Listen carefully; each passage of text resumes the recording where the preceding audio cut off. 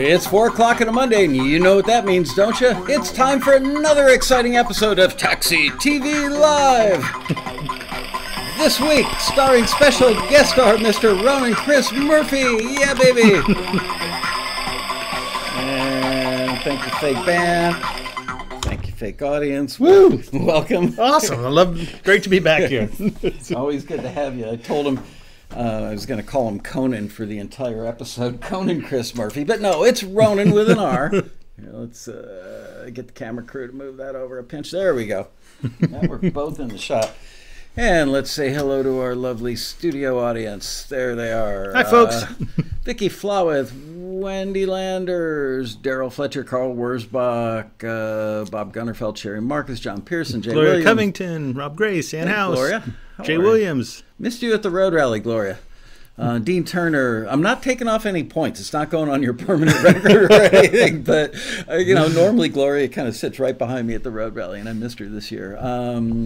Anyway, Mojo Bone. Hello, Eric B. So, hello, all you guys. This week, we're going to do what hit producers are doing that you're probably not. And, we get this question. Oh, by the way, Ronan, I didn't even put your bio on here. Damn. Ronan is an engineer producer that's been doing this for 30 years, something like that. 30, yeah. Who are some of the acts that you've worked with? King Crimson. Anybody famous? Guar, Steve Morse, Terry Bozzio, kind of in other countries, Pete Tio is kind of a big deal, and Alexia in Greece. Oh, thank you for bringing me the olives, by the way. Oh, excellent. He brought me back olives from Italy. But yeah, I've been really lucky. Kind of been able to work with a lot of great people in all sorts of genres, from metal to pop to chamber music to jazz. Wow. And it's a fun way to make a living. That's cool because most engineers do a thing, and they kind of lock into, I'm a metal guy or I'm a hip hop guy, and they don't get to ever do orchestral stuff. Yeah, and that's like a cool thing if you can sort of make more money. Yeah. In a way, being the guy or the gal that does this, unless, of course, all of a sudden what you do becomes not cool. Right. Like when grunge hit, there was a lot of really successful producers doing kind of the hair metal stuff who were on top of the world, and they were practically on unemployment lines within a year. And but the big thing for me is I do have friends who are the guy or the gal that kind of does this, but when I'm hanging out, they don't seem to love going to work as much as I really? do. And for me, I kind of go stir crazy. Because if I'm doing, for me, I got really well known. I got to work with a lot of the kind of most biggest prog rock names in the world. Right. And which is great. But all of a sudden, that's the only calls I was getting. And I'm like, this doesn't work. Neil Young is the reason I'm a musician. Yeah. And so, Really? I'm like I have to go do some singer-songwriter stuff. And I do a ton of that. I'm like, I have to go do some jazz. And I'm lucky, too. I get to occasionally work on some of the big budget video game stuff. So worked Mafia 3, one of the Assassin's Creed games. I just did a game called Yoku's Island Express last year.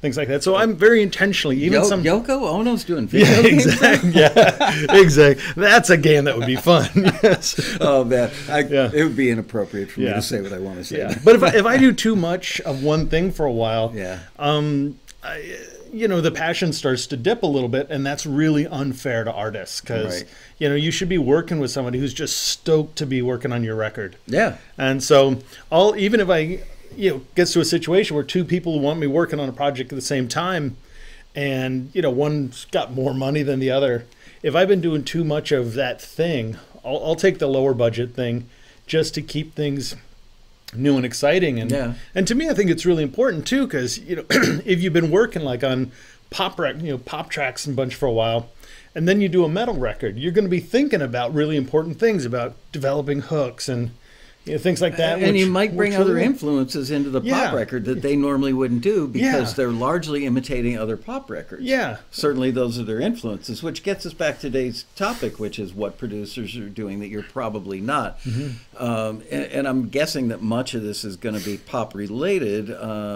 Maybe I'm wrong, but that's what dominates the charts, certainly, and a lot of urban pop also dominates the charts. Is it like a top 10 list that you want to go down? Well, there's a few different things, and I started came up with this idea a couple years ago, and I've been lucky enough to do your Taxi Road Rally for at least a decade or something now. I get to see you at least twice a year. Exactly. And so, but really I wanted to, my whole idea of kind of creating it was to be able to kind of look at what's happening on the top of the charts. Yeah. And it's kind of funny because a lot of times, the night before I do it, I'm like staying up late to find out exactly what is top of the charts like when I show up to start talking at the road rally. Right. So doing that, and I like being able to look at that. But one of the things when I do this thing at the rally, it's always good to say, hey, look, here's the new trend, check that out. But for me, what I hope more people take away from it is not, hey, look what they're doing with hi-hats this year. I'm much more interested in people kind of taking away, hey, this is how you look at productions, like a scientist, and be able to pull them apart and look at it, because a lot of people listen to music and go, oh, that's a great song. And truth is, the great songs fool us and trick us, in a way that, they make us feel something that may not be accurate. Like Black Sabbath is a great thing. You think Black Sabbath music and it's like giant. That's going to have giant guitar sounds and, those huge drums. And in reality, it's like, those are tiny, like cardboard drums and things like that. But one, just brilliant performances, but also in terms of where all of the instruments sort of have their space. Right, you put it all together. They give you that sense of bigness and loudness. Yeah. So a lot of that. But one of the things I try and get across from people when I do it at the rally is two things. One is to show how really within their reach a lot of very successful production techniques are. But also to get people to think and really look at it like a scientist, because people go, oh yeah, the vibe is that, and just make assumptions about what that is without really going to go, oh, this is what's going on with hi-hats right now. How do they make those observations without becoming too influenced and imitative? Well, there's twofold things. A lot of times, especially with a lot of your folks, being imitative there's a paycheck attached to that in terms of, oh yeah, we're looking for something to replace this track. He's talking about film and TV stuff. We couldn't afford this Eminem track, or we couldn't afford this Bob Dylan track. Or we couldn't afford a pack of M&Ms. Yeah, exactly. And so it's that kind of thing where people like go, oh yeah, Bob Dylan. Oh yeah, Bob Dylan has this vibe. It's like, well, actually, if they're if a music supervisor or, usually a director or producer has been living with this Bob Dylan track and the way it fits into the music when, she finally comes back to him and walks into the room, and that feeling, there's that space around the drums. There's that, that the piano's maybe a little wonky and out of tune, that the vocals like way out in front are totally buried. So I think a mistake a lot of people make is not just going, oh, Dylan feels like this. Well, Dylan feels like all sorts of stuff over the last 50 years. Are people able, I hate to say let's take an average person, but I'm taking, like the median taxi member who they mostly have home studios. Yes. They range from I've got it kind of figured out to I've got it very figured out. There are obviously people on either side of that bell curve that are like super expert or super novice.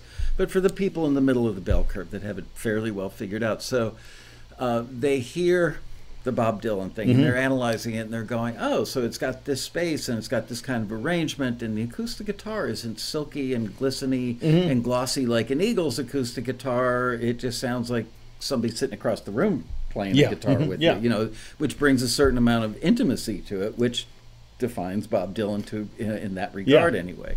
So do they have the mastery of engineering and production skills to be able to understand it, number one, and then repeat it with their music?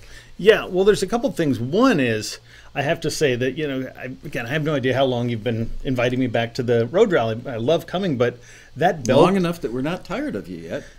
I'm thinking it's been like 10 years, probably? At least 10 years, yeah.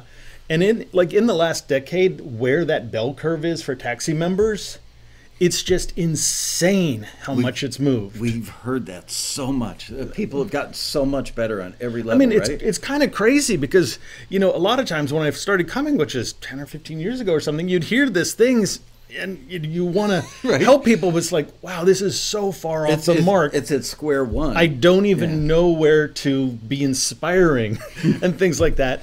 But again, better and better every year. But literally at the road rally this last year, I'm hanging out with these people playing me stuff like, oh yeah, what can I do to make it good?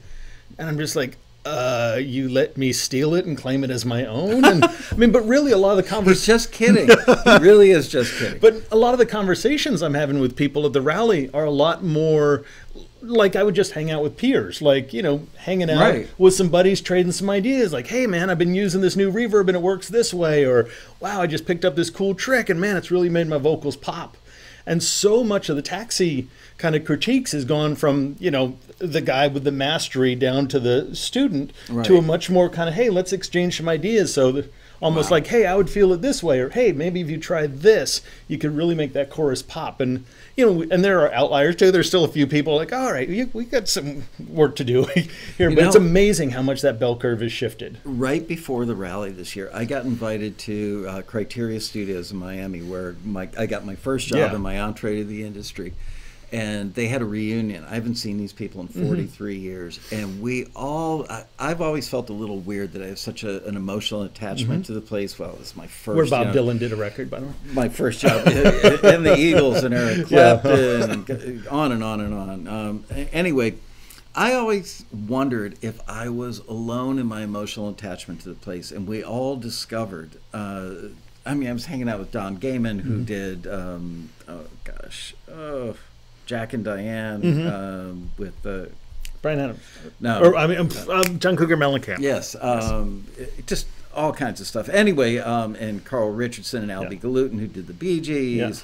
People worked on Eagles stuff. And we all have that same emotional attachment. But we realized that we had the thrill of going to work every day and having this kind of conversation about production and about engineering with other guys who were in the mix, whereas people today are isolated. Yes. And the road rally takes them out of that isolation Yes. and puts them in a room with people like you and other fellow members who are more experienced.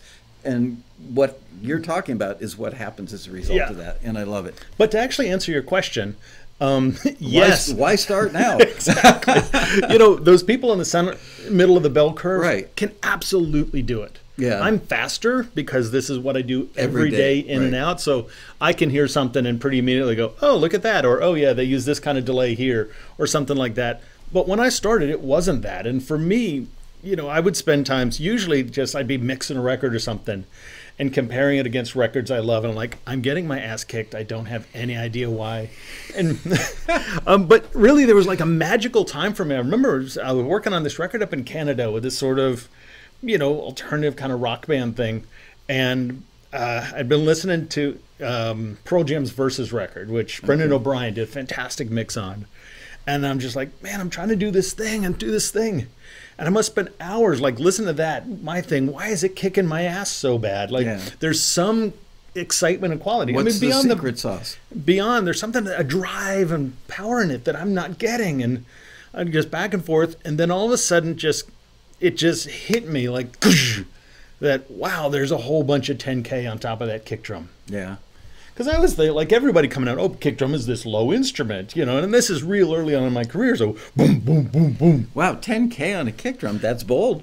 Because you're just inviting cymbal leakage, number one, but you're getting... But it's super actually normal now, especially in the heavier genres. Yeah. Wow. But it was that thing where all of a sudden I realized there was this thing like a pencil hit, kind of hitting with tick, tick, tick, tick. It's like, oh my God. Yeah, so all of a sudden I'm like, well, let me try that. And boom.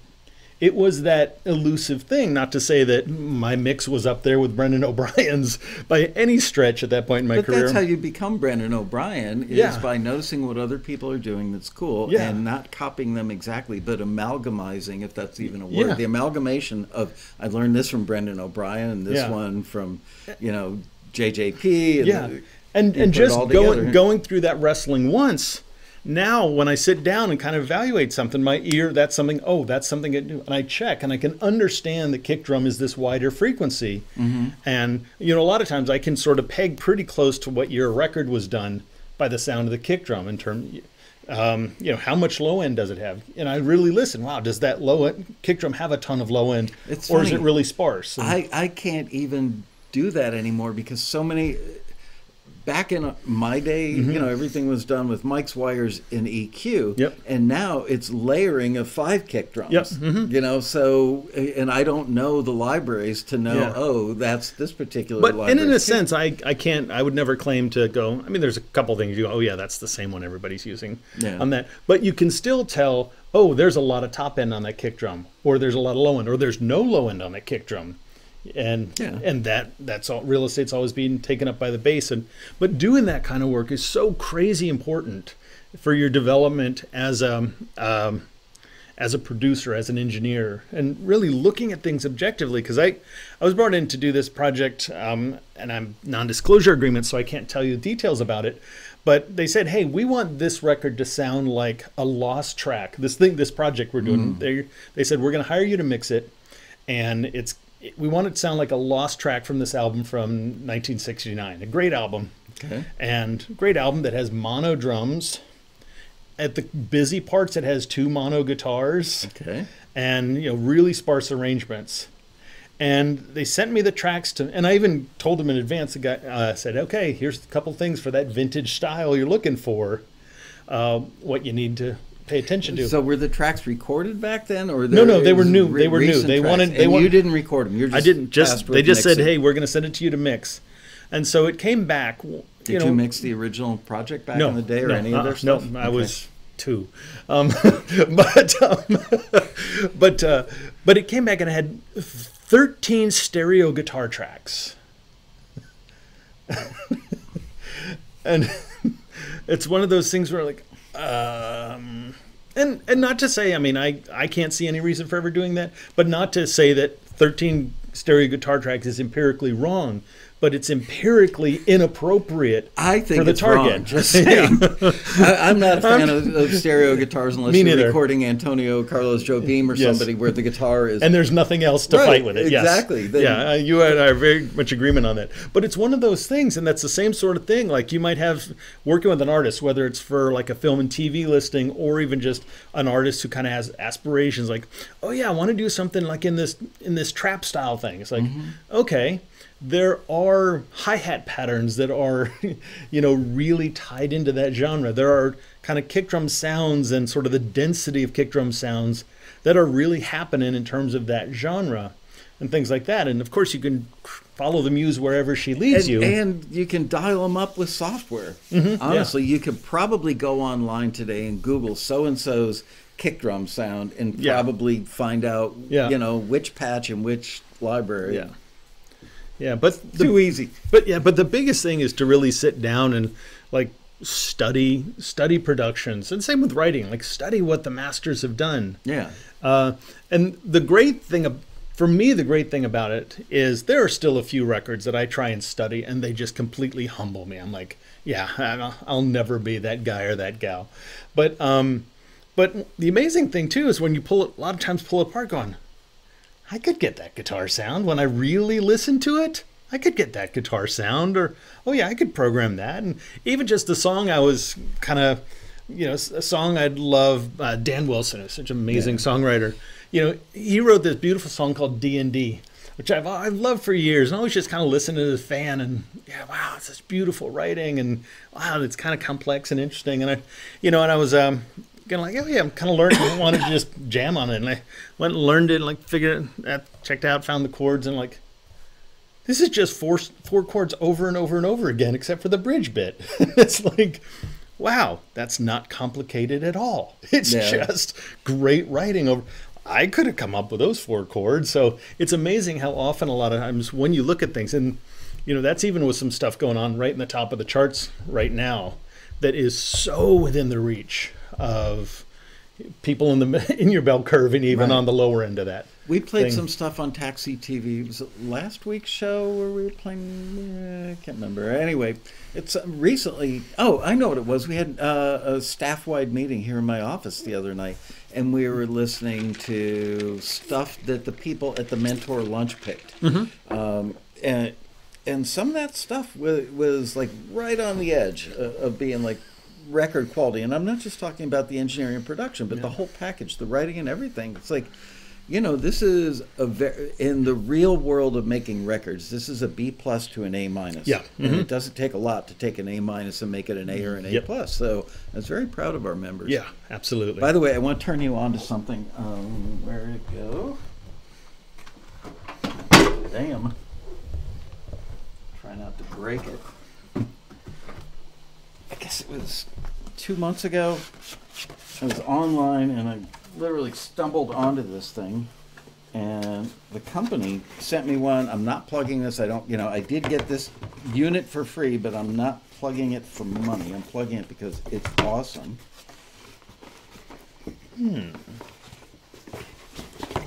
Packaged really well. It's a Mooer.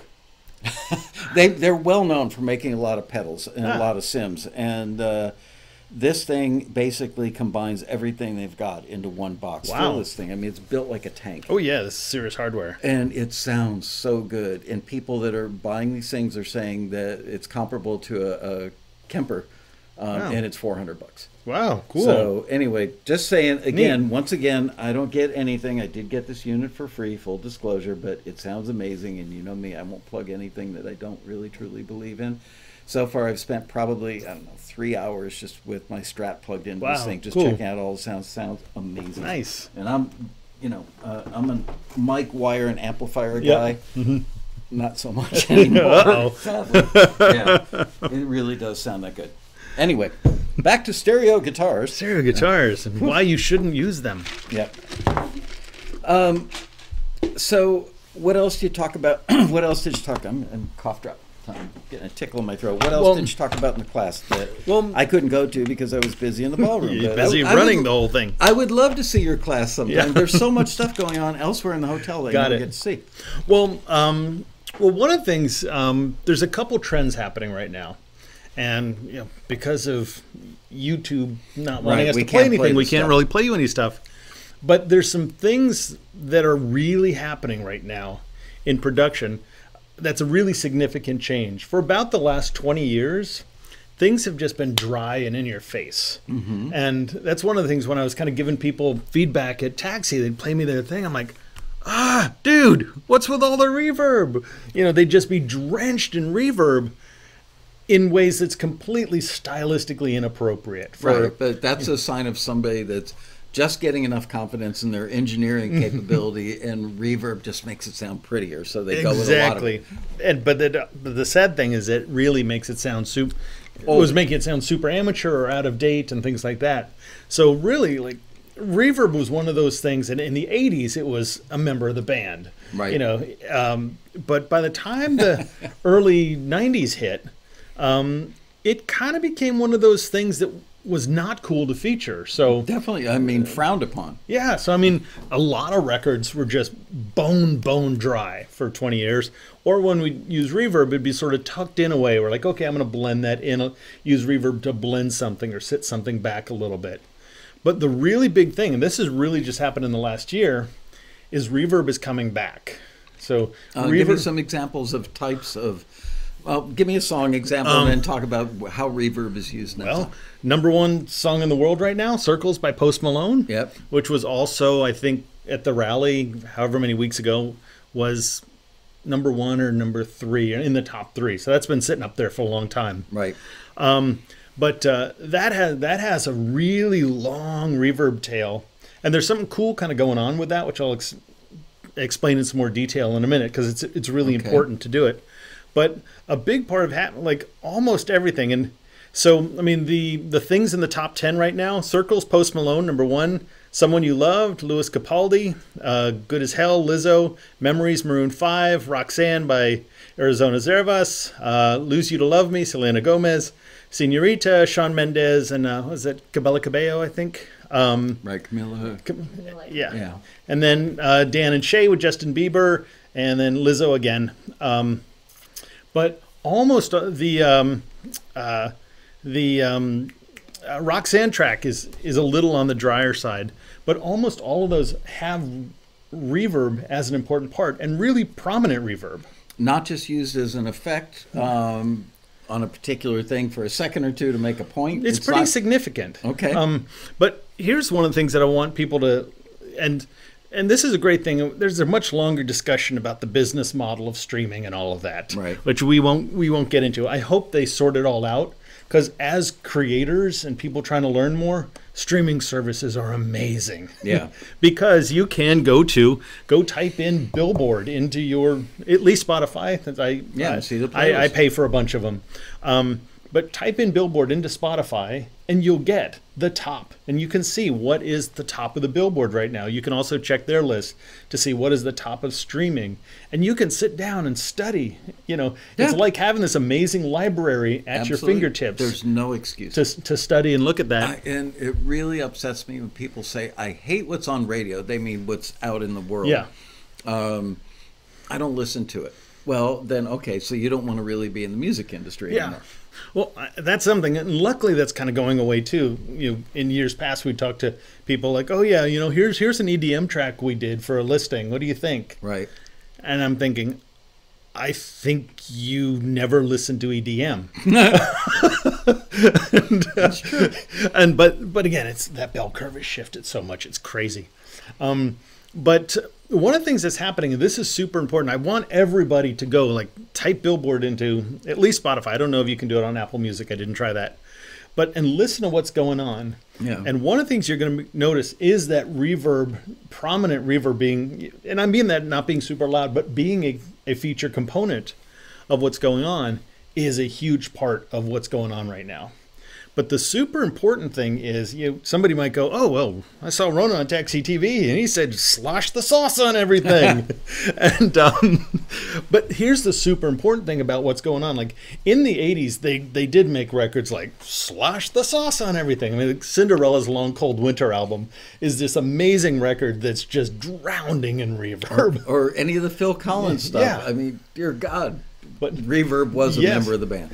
But the thing that's happening right now, and this is super important if you're going to start kind of integrating these things into your workflow, drenched in reverb is not the thing that's going on right now. Contrast between reverb and very dry is the thing that's going on right now. Okay, so give some examples, like specific instrument examples. Would it be that the band is basically dry, but a guitar part is drenched in reverb, so it sounds like it's in another room or 50 feet back? An element is really dry and an element is really wet. Complementary elements or not necessarily? They kind of mix around. Most of the cases, drums are super dry right now. But like a really cool example is this Post Malone tune, where if you listen to it, you listen to that voice, I'm like, oh, that voice is drenched in reverb. Because you hear it, and you hear the long reverb tail. And so somebody just trying to get inspired by that and do that kind of technique might go, well, let me just pour reverb onto everything. But that's not what's going on with his. And it's really beautifully done how they've done it. His voice is actually pretty dry. Yeah. But there's a long delay on it, and that delay is drenched in reverb. Right. So we have that thing of the clarity and the presence that you often want from a pop vocal. But it puts it in a place at the same time. Yeah, but it's coming back. So you get the voice and then trailing off. So you still get that really dry thing. And on that record, the drums are really crunchy and dry. And so other things, you'll have a situation where things will be very dry, but there'll be a very kind of like reverbed out string pad or guitar or things like that. Or even like some of the Lizzo stuff. She's got a couple songs in the top 10 right now where her voice is very dry in your face, aggressive drums, but she'll usually have an out of tune sort of piano in these two songs she's got on the charts right now that are very roomy. Mm-hmm. So the whole thing happening right now, where we had 2 decades of everything in your face, listen to like anything with Rick Rubin's name on it as a producer from the last 20 years, like everything in your face. But the thing now is like stuff in your face, but also things out there. And almost every track you're going to hear, like in the top 10, I'd say at least actually 80-90% of it has those kind of contrasts. And do the reverbs fall in a couple of categories. I'm going to oversimplify, but I'm going to say that natural reverb, natural sounding reverb, and synthetic sounding reverb. Yeah. Even though like the stuff on Phil Collins drums back in the 80s, you could make the argument that, yeah, the drums were in a room and the room sounds like that, but Yeah. it was obviously synthetic. Yeah. I mean, I know they recorded the drums in I forget which studio. but- Power station, and it's actually super compressed room gated. Right. Is how they Right. kind of created that unnatural reverb But sound that's so powerful. the stuff that I've heard on the charts lately, Mm-hmm. you're right, it almost all has a heavy pre-delay. Big fans of heavy pre-delay. Yep. And the reverb sounds pretty natural. yeah. It sounds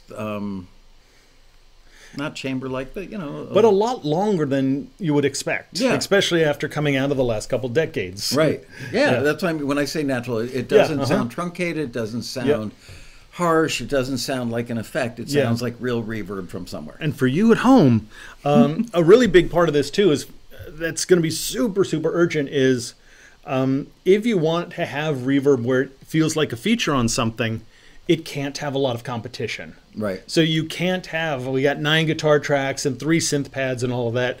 To get that cool effect, you have to have a lot of real estate available for that reverb. So you're talking arrangement-wise. Sparse, yeah. Okay. And, and virtually every track on the top 10 of the charts right now is really, really sparse. What amazes me sometimes when I talk to friends of mine who've worked on big records like this, that they'll have a huge number of tracks, but yet they still sound sparse. But I find out that many of the tracks are just layered sounds. Yeah, they'll like have layered up 20 kick drum sounds to get that kick run. Mind I blown. don't understand why, but they do it, and I they've know. had success with it. So God bless them. But Yeah. but really, it is a lot of those giant track counts are using multiple tracks to create essentially one sound. So you'll have a background vocal stack that they might have 40 background vocals on Right. to essentially create one instrument. Right. So Back in the old days, we used to put 4 people around a microphone and just sing. exactly. Yeah. So that's a really big thing going on, and that's the thing that's changed so dramatically even from last year, and certainly from the year before, is the big hip thing is that contrast of super dry elements and super wet elements. Bass sounds have been altered, have changed a lot. Yeah.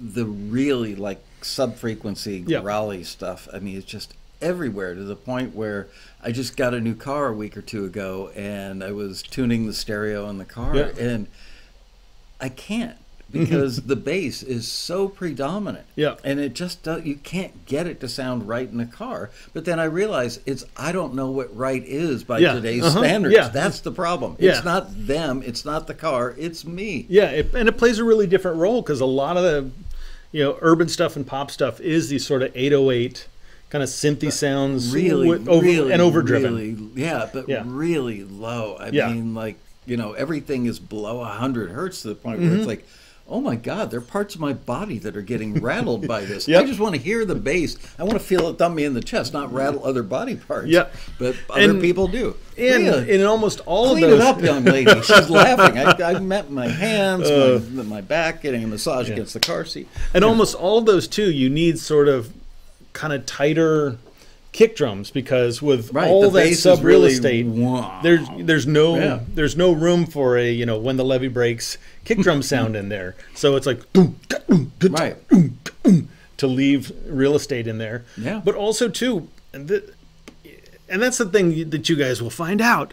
If you hang out with engineers who are talking about records that turned out great, we usually don't obsess that much about, it was this Neve EQ versus this Neve EQ, but it was that the production came in great because, and not just the urban stuff, but it's crossed over into a lot of just, non kind of hip hop pop world and stuff, is you'll have that gargantuan bass drum sound. Yeah. So here it is down here, and there's nothing up here until, when you think of arrangement, like those big things, like a lot of the trap stuff. Yeah. You've got this gargantuan sub stuff going on. And not much else till you get to the And then- vocal. and the vocal, and then you've got hi-hats are really prominent. Yep. And, and just usually a kind of a backbeat 2 and 4 type snare thing. Yep. And so you don't have a bunch of like low guitars and stuff in there fighting for attention. So you can actually get away with pushing up that and making that bass bigger than we would do if we were mixing a rock record. And the way the bass is played, it's sustained notes. They're very round, very long. And it's usually synth based. Yeah. Which again is another thing, and that's what's going like in the top of the charts, like in the Spotify, the top 20 songs on Spotify right now. I think probably the only thing that has real drums on it is Mariah Carey's "All I Want for Christmas Is You." Right, but that's an old record. Yeah. So and there's like one or two that are like eking up into the top 20 that have drums. They're old Christmas songs. Almost everything else is fake drums right now. Yeah. Which, as a guy who loves drums and is actually pretty good at recording, real drums makes me a little sad, but I also love ED. Not Easy Drummer. What's the parent company? Tune Tracks. What's their more sophisticated drums? Not Easy Drummer. Superior Drummer. Superior Drummer just came out with a new modern drum sounding thing that Al Schmitt recorded in Capital B. And I thought, well, that's odd. Yeah. It's supposed to sound like today's records, but it was done by Al Schmitt at Capital B, which, I mean, he's one of the greatest engineers ever.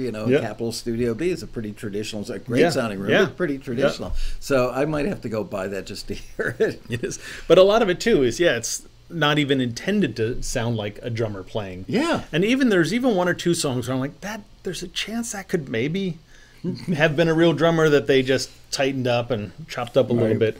But that's really what's going on. The cool thing about that for, like folks out there in taxi world is, the top of the charts, there's so much going on at the top of the charts right now that there's nothing about being a bedroom producer that is prohibitive to you kicking ass. And a lot of the stuff was probably started in a bedroom. Yeah. It may have gotten mixed on an SSL, ultimately, but the tracks probably got built in a bedroom. But really, there is so much that that really, and even part of this too. When I listen to it, I think it's a lot of really cool stuff in the top of the charts right now. But as a veteran engineer who's pretty good at what I do, there's not a lot I listen to from a technical point of view going, wow, that engineer just knocked that out of the park.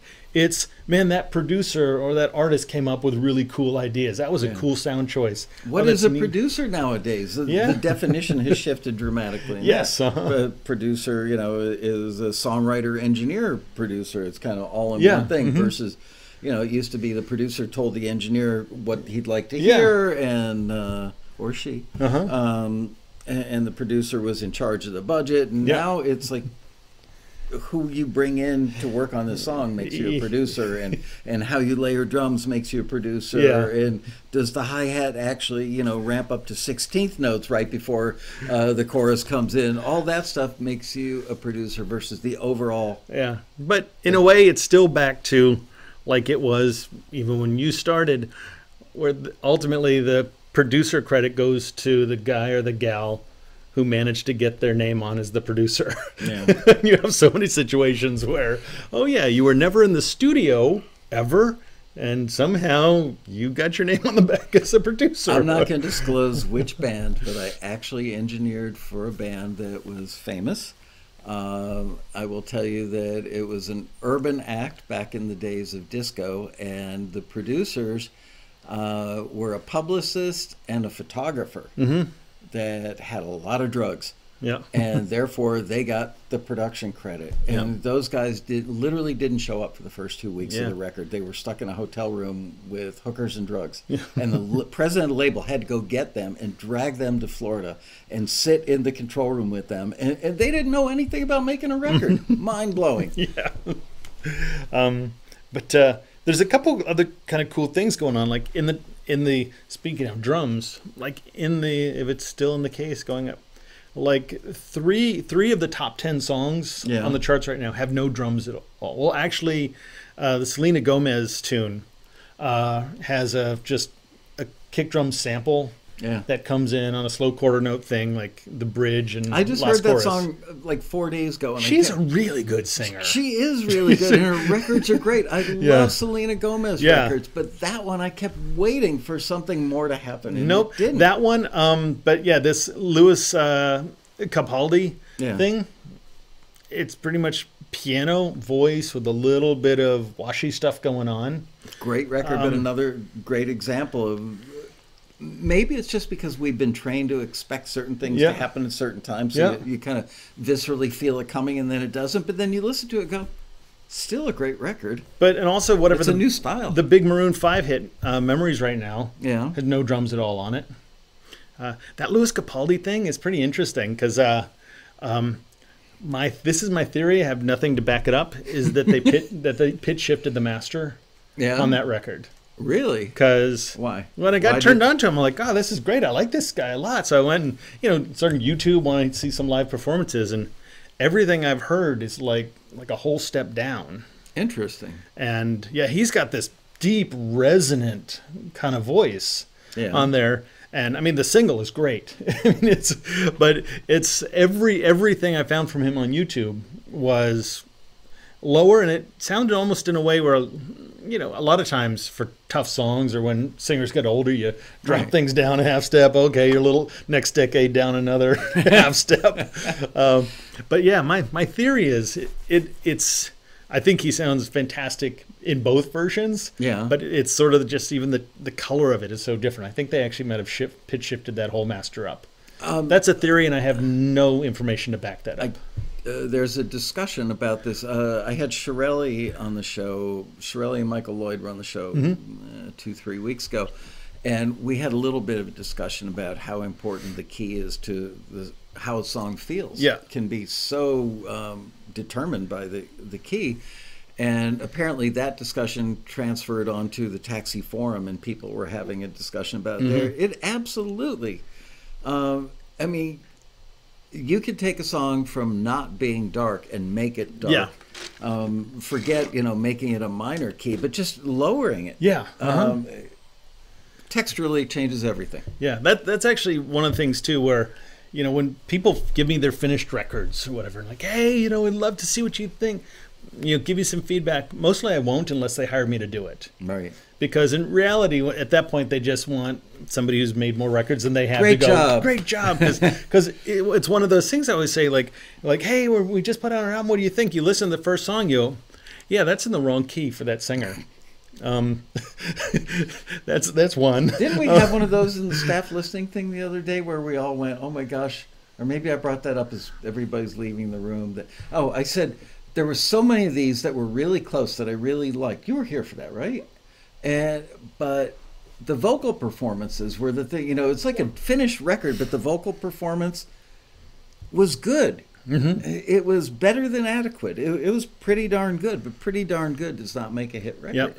You needed exceptional. And all I was sitting there like twisting in my chair thinking, man, if I had that singer if I were in the studio with that singer, I can think of 5 things I would have said or done with that singer to get the performance that would have taken it from being an incredible track with a solid vocal to an incredible track with a vocal that surpassed the quality. And for us old fogies, that's what we think of as production. Yeah, right, exactly. Not like, oh, yeah, that's the guy who made the drum sample, which, again, is a valuable part of the whole process and something. But, yeah, it's one of those things when, from the older generation, that's the one where you said, yeah, let's look at tempo, let's look at key, let's look at getting the fire from that performance. Vocal producers. Yeah. I have a friend named Cara Diaguardi that probably 30% of her work is vocal production. Yep. And she's famous for it because she's a great vocalist in her own right. But I don't know. Back in the day, we used to be required to be good at all of it, not just some of it. But let's talk about some of the other ones. One of the other things going on right now is one kind of cool thing is guitars are back. Really? Yeah. I mean, they're creeping back, but are they back? Well, actually, I forget exactly what the lineup was. The weekend of the Road Rally. Yeah. But I think in the top 10 songs, at least 6 of them had guitars. Wow. And hear that, Fender? Things are looking up. Yeah, I mean, there's a lot of guitars, but the thing is, one thing that's really kind of hip, like the Post Malone songs definitely got guitars.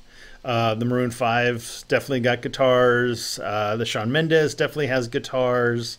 The Dan and Shay has guitars. I have to double check the others. But one of the things that's really happening with this, and almost in the weekend of the Road Rally, it was almost comic how much this was happening. but having a very modulated instrument, usually the guitar, and that's still in terms of what's going on right now. So a lot of what you're hearing isn't just, oh yeah, here's just a normal strummy acoustic guitar. Modulation is no longer a dirty word. It's really a core part of a lot of what's going on. So does this mean I can break out the chorus? And that chorus pedal can come out of the closet. I was thinking a B3, a Leslie B3. Oh yeah, a B3 Leslie, because back in my day we used to run a lot of guitars through those. Yeah, I actually just finished a record a little while back where we've got that on a B3, a Leslie on guitars and the vocals on stuff. But chorused out, flanged out kind of stuff. On the guitars. The Mutron Biphaser. Have you ever used one? Long time ago, yeah. Okay. I had one in the 80s. Loved that thing. And now they're like $1,300 or something. Exactly. Oh, my gosh. I think I gave mine to a friend. but even stuff like the Lizzo stuff, yeah. The keyboards are kind of out of tune. Like the piano, and the two things she's got on the top of the charts right now, it's built on piano that are kind of out of tune. So things being a little modulated, a little bit off, things like that is really a big part of it. So, if you can encapsulate, taking out the no drum ballad things, which we have 3 in the top 10 right now. Which is amazing in and of itself. Yeah. Ballads are, Yeah, and good ones too. Yeah. But the big thing, if you could say, encapsulate what's happening right now on the top of the charts, is you would have that thing of, you'd have very dry chord elements, like drums tend to be very crisp and discreet. Generally vocals kind of crisp and discreet, and other elements that are kind of very modulated and some reverb elements in there. So creating this kind of what we're used to of in-your-face, dry, crisp sort of things, blended in with things that are a little bit soupy, through different things. Yeah. And that's kind of like the big overarching thing of what's going on like right now in terms of production.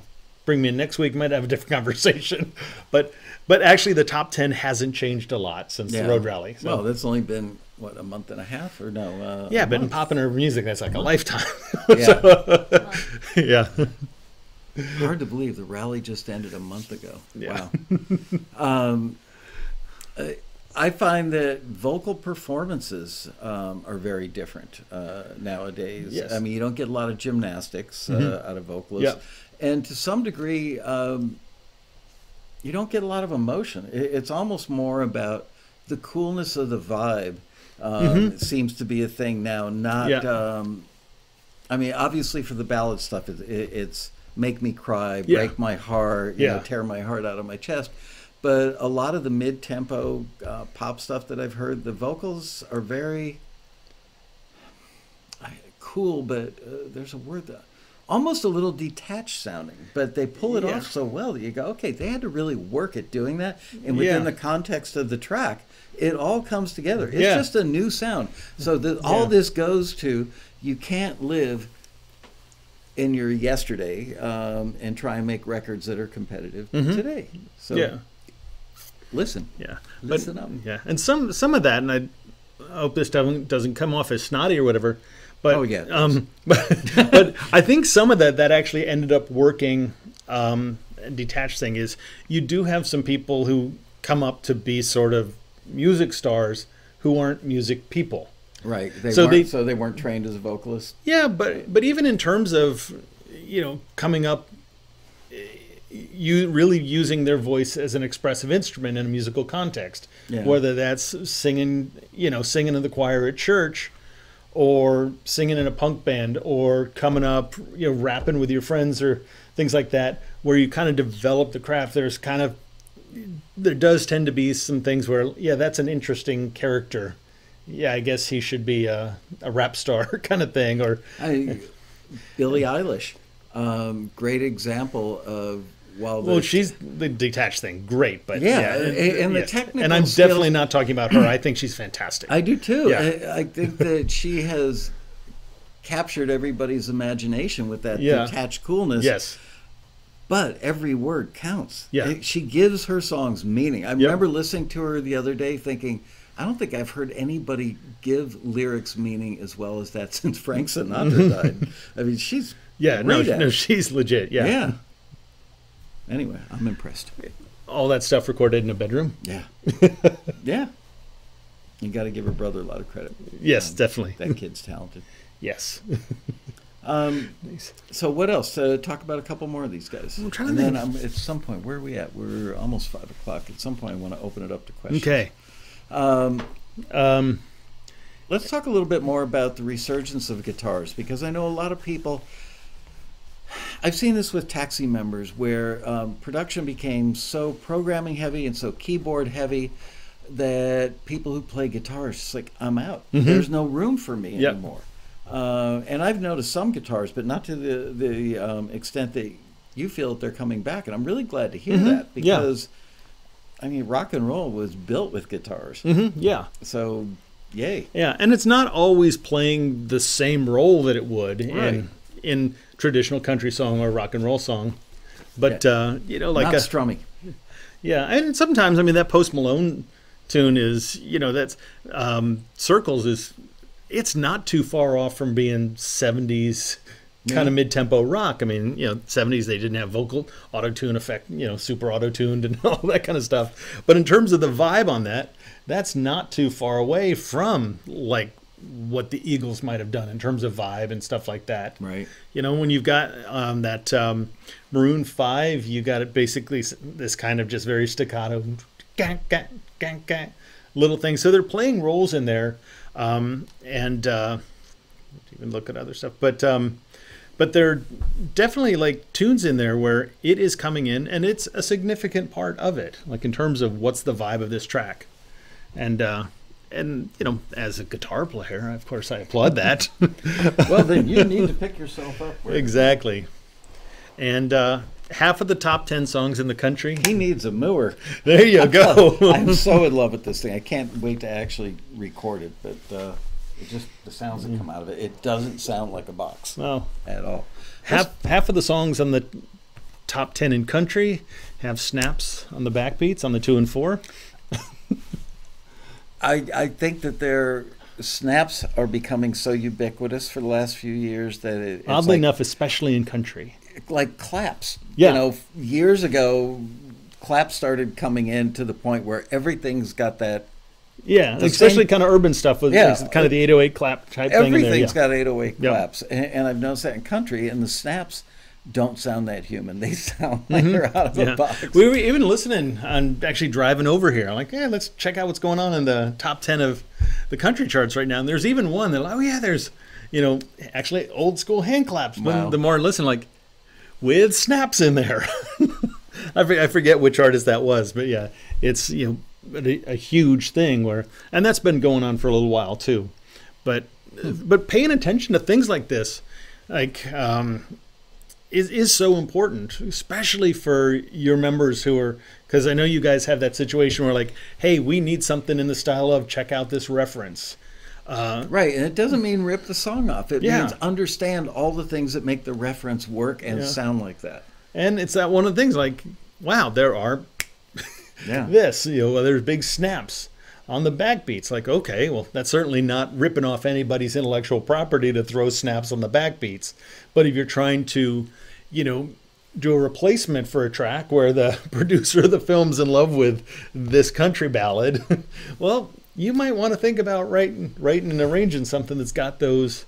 Were you in the room when I interviewed Ken Calais on Saturday night? Or was it Friday night or Saturday night? I wasn't. I mean, I got to hang out with Ken, who's brilliant. He's such a good guy, and wow. Yeah. I sat in here getting ready, writing the questions, and I had rumors on, you know, like turned up to Yeah. 10 in here late one night. Just listening to it is literally putting a lump in my throat and bringing tears to my eyes. How well crafted! I've always loved Yeah. that record, but I went to another level in understanding it. And I read his book, and he talks about the Naugahyde playing. I forget which song it was now, but they played drumsticks on a Naugahyde chair, and that's part of the sound. It brought me back to I can't remember I think it was a band called the Lloyd Ellery Band in the '70s, and we put claps on it, but it sounded too easy. I mean, it just sounded like everybody else's record. So we ended up taking a 4x8 sheet of plywood and putting it up on cinder blocks on a wood floor, and we mic'd it from across the room, and then we put a 57 underneath it, and then put it through a DBX 160, Yep. and then put it through a gate, and did pop, pop, pop, pop with the claps. Sounded amazing. It was like a heart attack, in a good way. Well, Judas Priest's song "Metal Gods" has this "Metal Gods," hunk, hunk. What is it? And they were recording. Basically, Ringo Starr used to rent out his mansion in England. You could bring a remote truck up and record there. And they basically got a silver serving tray in his cutlery. So it's hunk, hunk. Wow.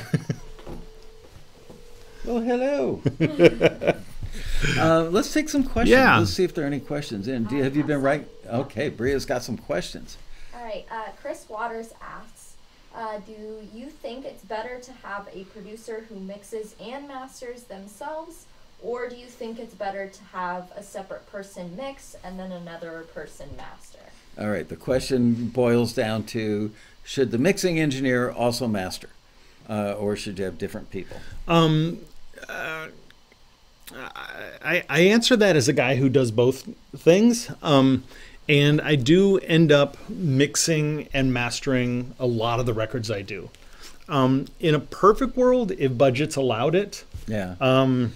I would love to send things off to a different mastering engineer Just to to get put the some different fresh perspective Right. and things like that. I mean, in my own personal cases, I'm not a genius, but I'm pretty good at what I do. And it's one of those things where just kind of looking at the budget and things like that, I'm like, I'm actually a better mastering engineer than I think they're going to send it off to. So I'll sort of. There are a lot of people that do mastering. Mhm. And unless you know what a great mastering engineer is, you don't know if you're getting great mastering or not. Yeah. So, and the guys who are truly great at it are often unaffordable. Yeah, and I'm also a little cautious. I mixed a record for somebody once, and I loved it. I think we all did a great job, and they sent it off to somebody who just destroyed the record. And the artist was mad at me for it. They're like, you made our vocals so harsh and edgy. I'm like, no, I did not. So if it's going to go off to one of the men or women who do this, then I'm like, oh yeah, I know their work. I trust them. They're great. For me, I love getting to send it off to a fresh set of ears and things like that. But I've had some bad experiences, so I'll usually keep it in house unless I know that they're going to go off to somebody who I know does great work. Yep, I completely concur. Next, please.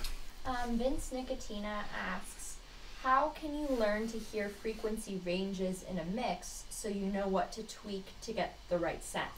Ooh, that's a great question. Vincent Nicotina wants to know, how do you know how to hear the right frequencies in a mix so that you can learn how to get the right sound? The short answer, and then I'll expand on it, is develop a workflow that involves a lot of subtractive thinking. Yeah. Because really you can boost stuff and get it to be more exciting pretty easily. But to find problematic things and to learn to reduce that will develop your ear much more extensively.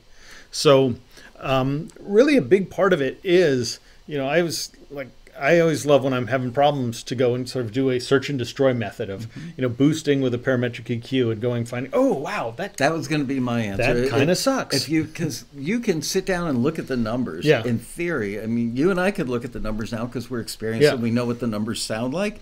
But and you have a day, it will come to you almost like as an epiphany one day. You go, oh, now I get it. And then you start really perfecting how you tune your ears to it. But sweeping an EQ on every instrument is the greatest way to learn. Yeah, and then once you kind of find that, and for me, since I do this all the time, like I'm one of those people that if you played me a note on the piano, I'd hunt for it on the guitar. Oh, there it is. Yeah. But because I've spent a lot more time doing this than this the last few years, I can kind of I do a ton of mastering for people all over the world. I can pop up a mix and just hear and go, oh yeah, problem right around 700 hertz. And 100, because I do that all the time. Do you use any of the mix comparison software that's out there? I don't. And I don't want to dismiss those, but I do reference other things a lot. And that's actually such a powerful way to learn, like whether you're mixing or doing your own DIY mastering. And if those comparison softwares help you do that efficiently, great. But one of the big things is how much, like if you're mastering your own thing and comparing it against some other, like your gold standards, spending the time, and because I do this all the time, I'm really fast at it, but I didn't come out of my mother that way. But you spend the time like going, what's going on in my mix that's not happening in that, or vice versa, and going back and forth. And most of the time, the problem is that thinking subtractively is a skill set you develop. Our natural tendency... It's counterintuitive. Yeah. Our natural tendency, because you put up your thing that you just mixed and compare it to a major label album that you love, almost certainly it's usually going to be... you cry. Yeah, but it'll be like, oh, wow, that's so much like, brighter, and the low end so much more powerful. So immediately you want to go and start boosting the high end. And what's usually going on is that your mix has too much of something. Yeah. And when you can really learn to go back and forth going, what's going on? Too much of a frequency or too much of an instrument? I'm thinking like in the mastering stage where our mix is done. Yeah. But that kind of thing, like usually like a lot of kind of honky low mid-range. Yeah. A lot of mixes naturally have too much of that, or too much sort of nasaliness in the vocal and guitar and range. It's the most beautiful thing to understand and the most dangerous to learn how to do, because you're 100% right. I was telling you, I was tuning my car stereo the other day, and it's got a parametric EQ, and I think it went 100, 200, 500, 1K, 2.5. Fairly standard. But man, oh man, the 200 and 500 on that car, and it's amazing. If I took 500 hertz down like 2 dB, I don't think I hear anything. But if I brought it up to, I really heard it. Mm-hmm. So I brought it down to, and then brought it down like another 32nd of an inch and left it alone. Yeah. Because if you take too much of 500 or 750 or 1,000, let's stick 500 and 750, even 200. It almost always sounds better taking it out, but you very quickly get to a point where you've lost the balls. Yes, exactly. But it's that thing when you find where there's too much buildup in your thing you're working on, and you start pulling that out, all of a sudden your high end feels more exciting. Your low end feels more powerful because you've gotten rid of that excessive buildup in the middle. That's usually where it is. I mean, sometimes it's on the low end, sometimes it's on the high end. But it really is amazing. And again, if AB software helps you do it, go for it. I've never tried any, but I've heard two people I trust, whose judgment I trust, tell me that they use it. They're both taxi members, and they both do it to make their cues sound like records. Yeah. And the only reason I don't use it is that I've got a workflow that allows me to do essentially exactly what they're doing. Well, you've also got like 20-some or 30 years of experience. But I'm still These are guys that just really learned how to be good engineers 3 to 5 years ago. Yeah, but a lot of this, you should never worry about that, because some days I walk into the studio, I'm like, I'm really good at this. And I sit down and I'm confident, I'm doing great work. And there's other days I walk into the studio and like, man, somebody's going to catch on that I'm a complete fraud and have no idea what I'm doing. Everybody goes through that. that. And you're thinking, I have no idea what to do with this. And I'll go and like listen to records I know and love just to kind of reorient me and go, okay, this is where you are. This is the direction. And, because one of the things is, that self-doubt can kind of throw you way out of whack. And then going back and go, okay, this is where I am related to these mixes that I know and love really well. Okay, good. Yeah, I know. But I do it. I still, with thousands of credits under my belt, I still, when I walk in the studio, also even a lot of times, because I do such like incredibly diverse stuff. Like in the last couple of weeks, I've worked on projects from Japan, Peru, Democratic Republic of Congo, and Italy, and the United States, and things like that. So even in that kind of thing where I was mixing something, asking the producer like, so what's hot in the Democratic Republic of Congo right now? Again, why we love streaming services. Warlords. Yeah, but it's Warlords. I love that band. but it's that thing where we might think, oh, Democratic Republic of Congo, that's African, that's going to be all about like these natural drums and all of that. That's actually not what's hot. And, Democratic Republic of Congo is very much more synthetic kind of feeling percussion and stuff right now. So for me mixing something, I kind of want to know, okay, what's hot? How are they feeling, these intentionally artificial drums against the more organic elements and things like that. So really listening to other stuff as a student. It's a must. You can't be a race car driver if you don't start out with go-karts and watch what other drivers are doing. Yeah, absolutely. And we all, almost all of us who are lucky to do this day in and day out are still doing it. We're all still students because we got to keep our things, but also we got to know what's going on in terms of trends and informing our own creative work. It's so fun and fascinating. I don't even do it. I haven't done it in a very long time. And just literally before you got here, I threw it in the recycling bin. But I was reading, Sound on Sound magazine cover to cover because I love this stuff. Yeah. All right, another question, please. Smudgy asks. Hi, Smudge. Smudgy. If we were to start a track and wanted to try to learn by recreating a Maroon 5 song, what instrument would you start with, and what effects would you put on it, and what instrument would be second? Okay, so just in case you couldn't hear Bria clearly, because she's on the backside of the microphone, if you were going to do a Maroon 5 sounding track, which instrument would you start with? What would you put on it to get in the authenticity ballpark of them? Well, the tough part of that is Maroon 5 songs are so different across, their career. So one of the things in terms of developing the craft or being inspired by, pick something to start with. Which era? Which album? Yeah, which album, which era? Again, the one that they've got in the top 10 right now essentially has this sort of like electric piano. It's pretty much like voice, electric piano, and guitar. And except for like a little bit of washy synth stuff, there's not really anything else on it. So in that, I would definitely start with the electric piano. But I generally, unless you're just kind of having a fun EDM approach where you go rhythm section up, which would be appropriate for some of their stuff too.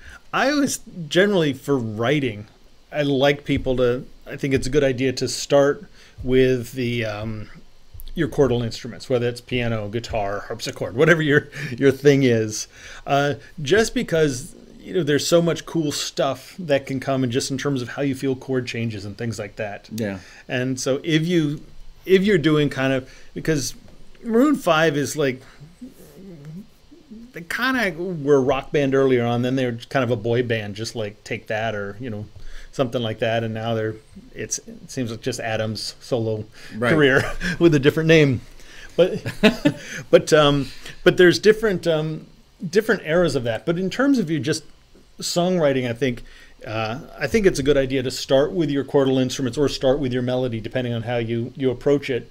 Just because there are kind of things about changes where you might feel like, oh yeah, we're really going to push into the next bar, or a little and one kind of change into it. And I see a lot of people will start with a drum pattern, and then they're kind of locked into it. And you can almost sometimes feel that, oh man, that change really wanted to feel different. Those subdivisions really wanted to feel different, but they decided that this drum loop was going to be God, and did that. So depends on the era, because some of their earlier stuff is very guitar based and things like that. But I would say start with the chordal instrument, and take a listen to Memories. That's very much just driven by a particular kind of piano groove. Weren't they going on? Tabitha's Secret back in the day? Yes. Or one other rig. I actually have. No, that was Matchbox 20. Yes, maybe. Yes. But they probably had some other name. But but I don't feel like I gave Smudge a great answer. But well, it depends on the song. Yeah, you can't really. It's such a broad question. It's Kara's Flowers. There we go. Yes, Kara's Flowers. Okay. We might even have that record in our CD collection. Next, please. Yeah. Cass McEntee asks, while mixing, how long does it usually take for a song to wake up and feel like it's working? Cass McEntee wants to know, while mixing, how long does it take for a song to wake up, Bria did this, air quotes, and feel like it's working? But there is that point where you go, okay, I don't suck and this is coming together, so... Well, there's two ways to do it. Like the thing I'm back working on tomorrow is actually kind of a remix of an archival thing where I'm working from an 8-track. Okay. And it'll literally take me 10 to 15 minutes to have that sounding good. Yeah. It's not to say that I won't obsess about it for another 6 hours on that. And then you have these other things where literally you spend a couple hours just doing file management on it. But on your sort of good general thing, once you kind of organize your tracks and things like that, usually the life of something is usually there within 30 minutes for me. And again, that doesn't mean that I won't take the rest of the day to take it to be just a real thing of beauty, or really eke out or highlight the most exciting and personal important stuff about it.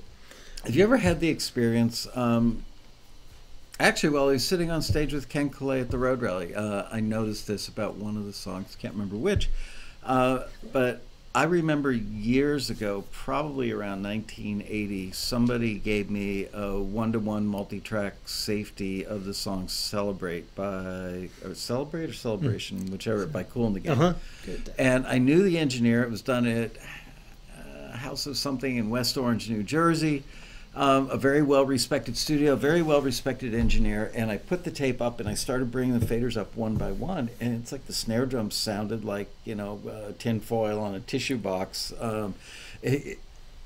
Track by track sounded like crap, and then at some point I just dumped all the faders and just brought them all up to zero. Everything's still in mono, and I went, wow, that sounds almost like the record. And I remember Ken was bringing soloing tracks and on stage at the rally from Rumors, and there was one song where I thought, that snare doesn't sound that good in context of the room, and there wasn't much bleed on that record because in the end they re-overdubbed almost everything. So I find that a lot of times you're probably wise to set up the mix as a rough with everything, just bring all your faders up to zero and listen to the whole. Yeah, absolutely. Absolutely. And then think about it and go, okay, so what needs to be improved or fixed? Don't try and make a perfect snare. Don't try and make a perfect kick. Don't try and make a perfect bass.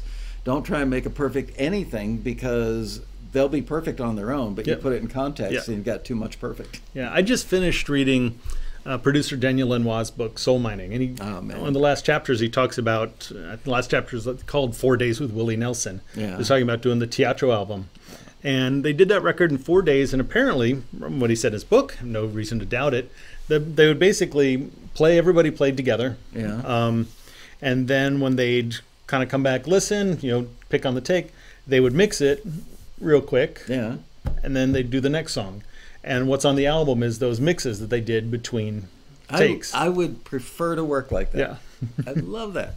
But you should, and there's not exactly the question that was asked, but people really should work when they've got their producer hat on, making choices about what synth pads they're going to use, how many layers of guitars are going to be there, how busy the percussion is. Your record should sound good just pushing up the faders and panning a little bit. Yeah. You should have a really good sounding record. And if you don't, you're probably not ready to mix. Again, sometimes we don't have that luxury to, we just have to make it work. Right. But really, so it's amazing how many, when I get things to mix from really talented producers, I'm pushing up faders and going, should I really charge them this much to mix? Because I'm not doing any work. I had the converse happen where a lot of times I really didn't like mixing other people's recordings. And I took it as a major point of flattery when I would get a phone call from somebody that was mixing a record that I engineered. They go, dude, thank you for doing all the cleanup work. Everything's great. I shoved the faders up to zero. Sounds like a record already. But when I got other people's stuff, I couldn't hear their vision. And I didn't want to take it out of that realm because they were in the room with the artist that created it. So I didn't want my mix to take them out of the bag that they were in already. And sometimes I just felt inappropriate, like I shouldn't be on this project. There were a couple times I actually turned down a project after getting the tapes and going, I'm not the right guy for this. Oh, wow. By the way, I did go through that same thing you did. After working with Neil Young, I was branded the acoustic guitar guy. And I could not get any rock guys. That record I played you that song before, that was like my comeback. I decided to do that to show people I could actually record an electric guitar because I'd done so much. Oh, I've been to Hollywood. All right, next, please. In Redwood. Marion Laird asks, what are some good wet/dry reverb ratios for mixes, and does that change from genre to genre? What are some good wet-dry ratios for mixes, and does that change from genre to genre? Yes, and even in the same genre from year to year. And song to song. But I would strongly discourage you from thinking about a number on that. Yeah, because the numbers don't tell you anything. No, you got to use your own judgment, your gut. Yeah, so that's going to change every time.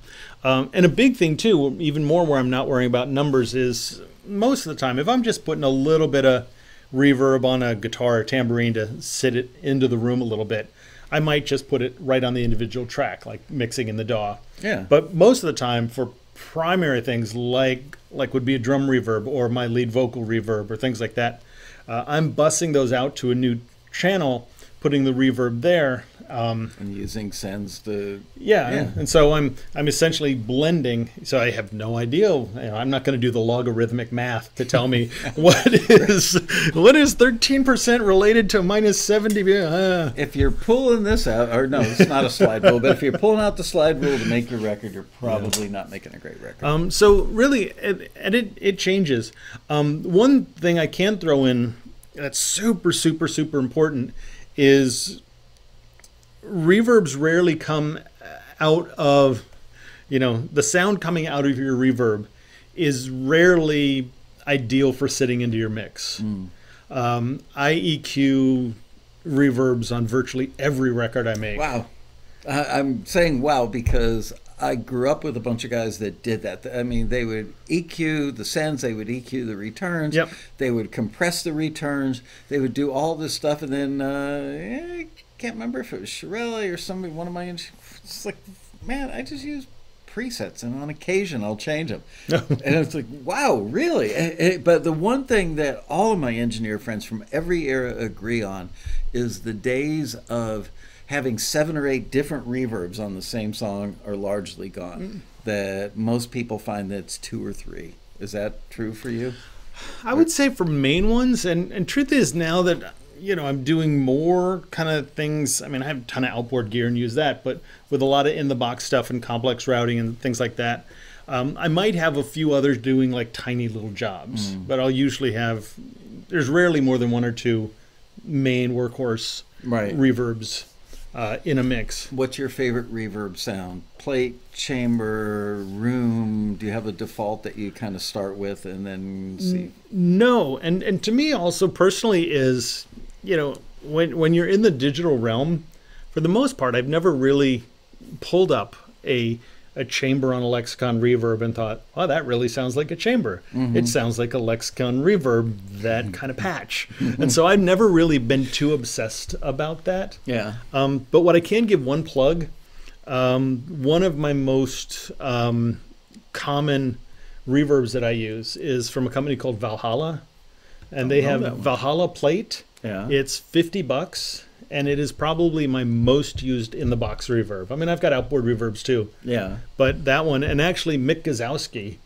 No Mick Gazowski, he engineered, mixed the Daft Punk record. Okay. But also, he was the big vocal guy. So he was mixing your Mariah Carey, your Celine Dion. Gosh, I can't believe I've never heard his name. Yeah, I love Mick Gazowski. Yeah, he's incredible. Love Daft And he turned me on to that. And this is a guy who's who can get whatever reverb he wants. Valhalla Plate. Okay. Yeah, it's a plate reverb, and that's my most, and which I actually shared on my Instagram account, Ronan Chris Murphy. There you go. But you know what? Before, because I will forget, yeah. we've only got 10 minutes left. Yeah.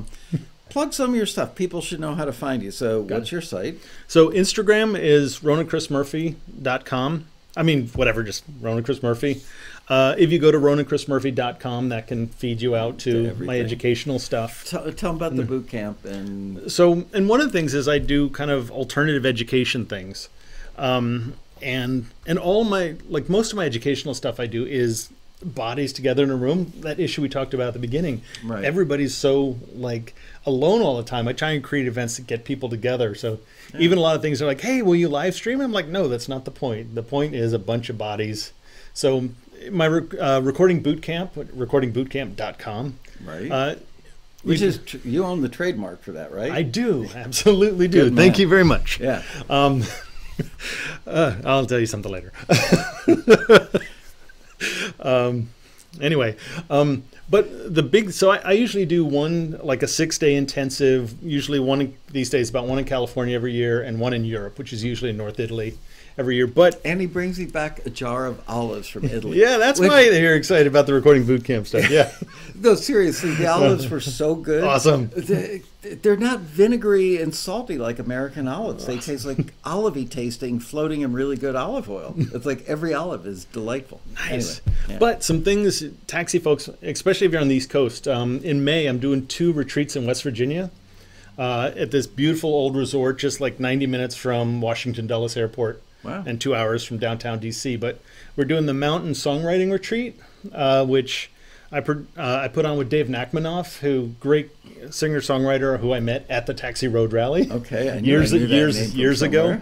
somewhere. But he's been touring and collaborating with Al Stewart for a lot of years. So that's a lot of people know him. And also Michelle Schacht is one of my main instructors for it this year. So that's like a 4-day retreat, all inclusive.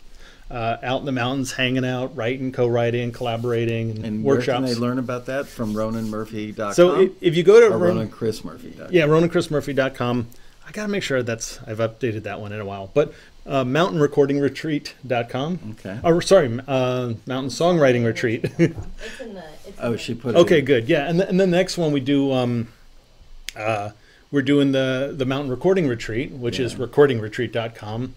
Same place? Same place, and again, 5 days, great food out in the mountains, lots of workshops, and it's a really great thing because it's it'll never be what the rally is, but it has that thing where we like 80 to 90% of the people who come again every year. It's turned out to be this really cool thing, and it's way smaller scale. But I always recommend that people go to the Hawaii Songwriters thing because it's got the vibe of the rally and it's small. Yeah. I'm not above recommending other conferences. But and for taxi folks, I talked FET into coming out. Oh, really? Yeah, so FET's going to come out and teach some workshops and stuff for me. Wow, the two of you guys on the same stage. And every year I think about this. I would love to get you, FET, and Shirelli. Oh yeah, just doing nothing but Q&A with the audience. And that'd be awesome because we'll disagree on a lot. Yeah, yeah. And I think those both guys are great too. Yeah, but it's fun because we'll disagree on a lot. Yeah. But yeah, those are cool things. And also, if you guys want to hit me up, check those out, write to me. For taxi folks, I can do discounts and stuff like that. So if you see any of those, the recordingretreat.com or mountainsongwritingretreat.com. What's the thing that you do out by your house? We also do, we do a lot of stuff, but we do something called the PMC Songwriting Festival, which is pmcsongfest.com. And that's like a weekend kind of celebration of songwriting where it's kind of workshops and things like that during the day, big concert at night, and that's a really cool thing. It's a much bigger scale, but it's great. We had Michelle Schacht for that one too, but also Shelley Peiken, who wrote tons of great stuff. She came out. She's a bitch. And a liar. She wrote the song Bitch. For Meredith Brooks, yes. She's a wonderful woman, but apparently, according to her, she's a bitch, she's a liar, she's something or another. And that's a really cool thing. And but yeah, check that one out. That's going to be in September. And we do that like every penny we raise from that goes to charity. We kind of do it to support kind of seniors, basically senior services and support up in a rural area up north of LA. It's called the Spawn Ranch, right? What? No, exactly. That's what Charles Manson Pine Mountain Club is the name of the town. I think Liz actually sent me an email. And it was one of those things where I saw, like the little preview thing, and I went, oh, yeah, I got to get back to her, and then saved it, and never did get back to her. I ran into her at the rally. I went, crap, I'm sorry. Yeah, anyway. but Pine Mountain Club's this amazing place. I live there. It's north of LA now. But I can be in like Burbank in about 75 minutes. But 2 times in the last 2 weeks, we've had more than a foot of snow. and we have bears and bobcats. It's a whole nother world. But the killer thing is this beautiful kind of small mountain town. And I thought, okay, I'm going into this little small mountain town. I'll be like the big deal producer guy. Not even close. I've got, buddy of mine up there, produced for little artists like David Bowie and, Faith Hill, like covered his songs and stuff. And another buddy of mine up there did a little record called Surrealistic Pillow for the Jefferson Airplane and Feliz Navidad for Jose Feliciano and things like that. Yeah, I remember Rick Gerard did that. Yeah. And so he lives up there.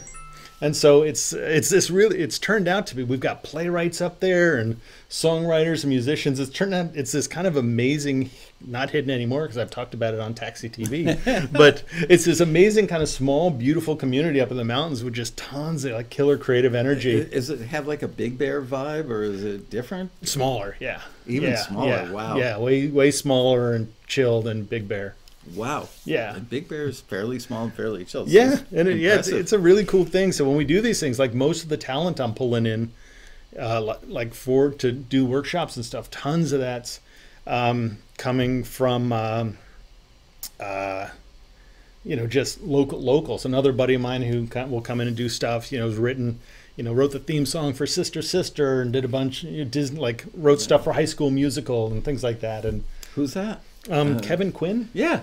Kevin was a Taxi member, Oh. I believe, and I met him at the Hawaii Songwriters thing. Kevin's amazing. Brilliant guy, and a great golfer. Yes. He's like a world-class golfer. Yep, he would rather golf than do anything. That is probably correct. even more than music, I think. Yes, that is correct. I had dinner with him last night. But oh, really? But he's amazing thing about him is like he's known for this Disney stuff and High School Musical stuff, which is in a perfect way, sort of just very pop and light and blah blah blah. Yeah.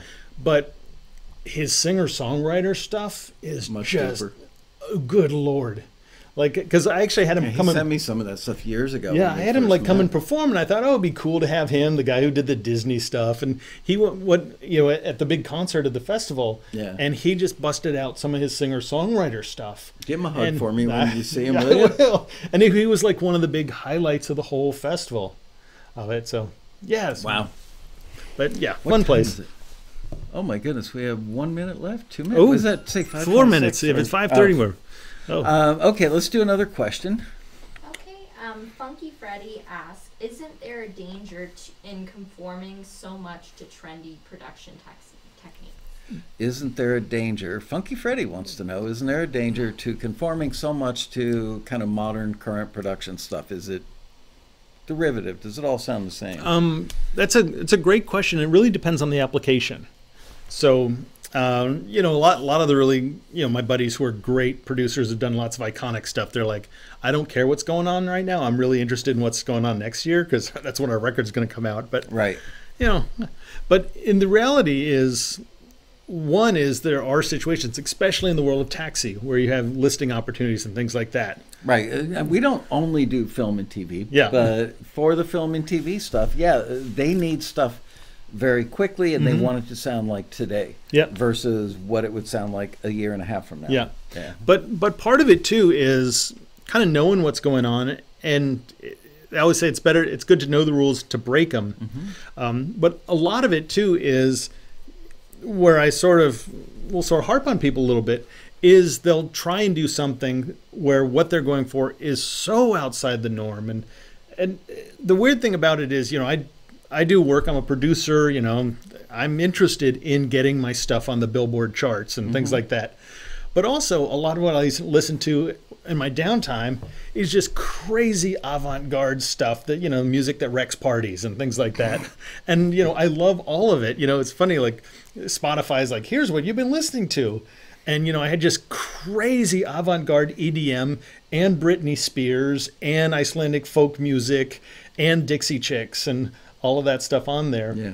But it's really kind of good to know. And also really studying what's going on even just gives you ideas. Because when you really study what's going on with hi-hats in this kind of music and why does it give it that vibe? It's like, well, you've just built up your own toolkit when you want to sort of sculpt and vibe something in a direction. That's the key to everything. Yeah. Is having all those arrows in your quiver, because you may not use one of those arrows for 5 years, and one day a song walks in your door and you're sitting there going, I remember hearing a hi-hat sound that I Yeah, loved, and yeah. it was this type of song, and that's the day you pull that arrow out and Yeah, stick it and in even the like bone again, chute. like with trap music, what's going on with hi hats and trap music, which a lot of people were asking me about at the rally, which is why I maybe mentioned it a bunch. You know, the particular kinds of hi hat patterns are such a huge part of it. It's really good to know what's going on, and that could be like, oh, that's why I hate that music, which is just as valid as much as why I love that. You, oh, that's why it feels kind of stilted or something. Like, oh, I really want to make sure I do that. Or if I'm working with a collaborator, Every going, time I think they've run out of ways to, like, sweep a filter on a hi-hat or sweep a filter and pan it. Yeah. All the different combinations of things that they do to hi-hats and trap. Then I hear something and go, well, there's a guy who came up with yet another great idea. Whether I like it personally or not, I'm still impressed that they came up with the idea. All right. Whoa, we're at 5:30. One more quickie. all right. Compression before or after EQ? Excellent. Compression before or after EQ? Try them both. My general approach, which I will break the rule, is generally I will, if I'm doing EQ cuts, I'll do those before compression, because I don't want a bunch of low end. If I'm not going to keep a bunch of low end in a track, Right. I don't want it really affecting my compressor. And usually boosting will happen after the compression. That's kind of my general workflow. But try it. I mean, but like Chris and Tom Lord-Alge, two crazy successful guys, they are really into boosting their EQs before the compressor. That's a big part of their sound, of like everything on 11 all the time sound is from aggressive boosting and then really aggressive compression. But as a general rule, again, how I work, I will generally cut things before compression, and then boosting after to kind of sculpt the sound after that. Last question. This one's for me. How do you like the LA3A or LA3? I've always liked to have more experience with LA2s. Shirelli and I didn't realize this till, I don't know, 6 months ago. Optical compressors. I was at Rob's. I've had control rooms that were loaded with both, and I love the LA2's tubes. Yep. It sounds great. Yep. Everybody knows it. To get a real one costs a lot of money. There are even some good knockoffs that aren't cheap.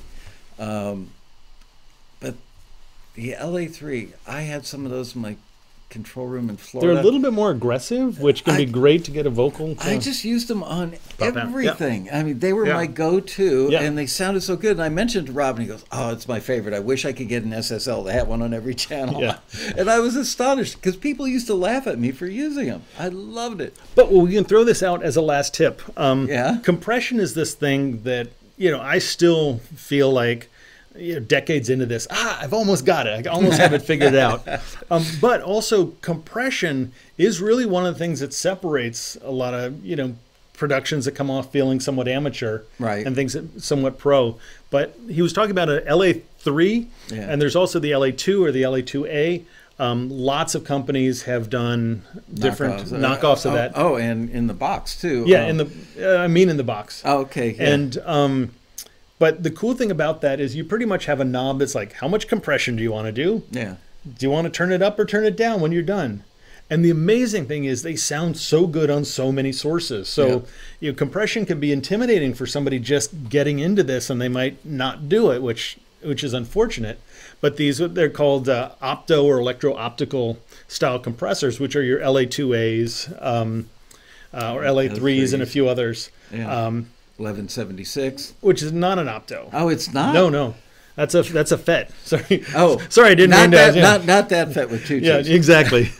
But Field effect transistor. I remember that much. yes, You're kidding. I don't think I ever knew that. yeah. So Wow. it's basically a little optical sensor. I was never a Gets in. fan of 1170. I would use them if Me neither. that would be my But- third choice. Yeah. If I had a 2 and a 3 and an 1176 room, I would use the 1176 last. Yeah. I didn't love them. But if you find a plug-in, not everybody can afford all the hardware, but find Right. some plug-ins that do opto stuff. The ones I use are Brainworks has one called the BX Opto, is one I probably use more than the others. But they're great because it allow you to really experiment and do aggressive stuff and things Right. like that with really more or less two knobs. Like, how much do you want to do? and how Do much you do want you to turn want it to up? recuperate your gain? Yeah, to bring exactly. the level back to And where it so should be. and you want to spend the rest of your engineering life mastering compression and go beyond what those can do. Yep. But as a great gateway drug, opto compressors are just fantastic. Great on lead vocals, great on guitars, great on basses. Cool for room mics on drums and things like that. So yeah, if you're just getting into it, Great on acoustics. yeah, and don't use presets. Presets on opto compressors. Sorry, I could go off for 10 minutes on how goofy the idea of a preset it's on like opto learning compressors. EQ. Just sit down and try it Yes. on every instrument, and it's got a less and more knob basically and a volume knob, and just turn it and try it on different things. And once you get a grip on that, then start understanding attack and release, because that's a whole other story. Yeah. Don't even want to go there. Thank you. Always great Yeah, to see you. awesome. Man. I love doing this. I love having you on the show. I could do another hour and a half with you. And thank you guys. I didn't spend much time talking to you today, but it was good to hang out with you. Yeah, didn't do as many questions as we like, but I just No. ran my trap too much. So. All right. Your 808 trap. And frankly, I think I had something on deck for next week, but I can't remember what the heck it is. We're doing musicians gift guide. Oh, next week is Musician's Gift Guide for the holidays. So bring your pad and pencil. And I want you guys, I want to hear what you guys like. So go into the comments section below this video, the one we're working on right now, and drop some comments in there about what your favorite piece of gear is, and then we'll research it and get a link, and we're going to provide that stuff in the next week's show, because we're getting in the holiday spirit. Swirly gig drink holders. Swirly gig drink holders? Yes. They're drink holders that mount on a mic stand. They're awesome. And they're like $10. They're like the best musician gift. Got to remember that. He's probably checking out right now. With that, we bid you adieu, a fond farewell, everybody. and Thanks so adios, much. and a bye-bye. See you next week. Don't forget, post your comments down below.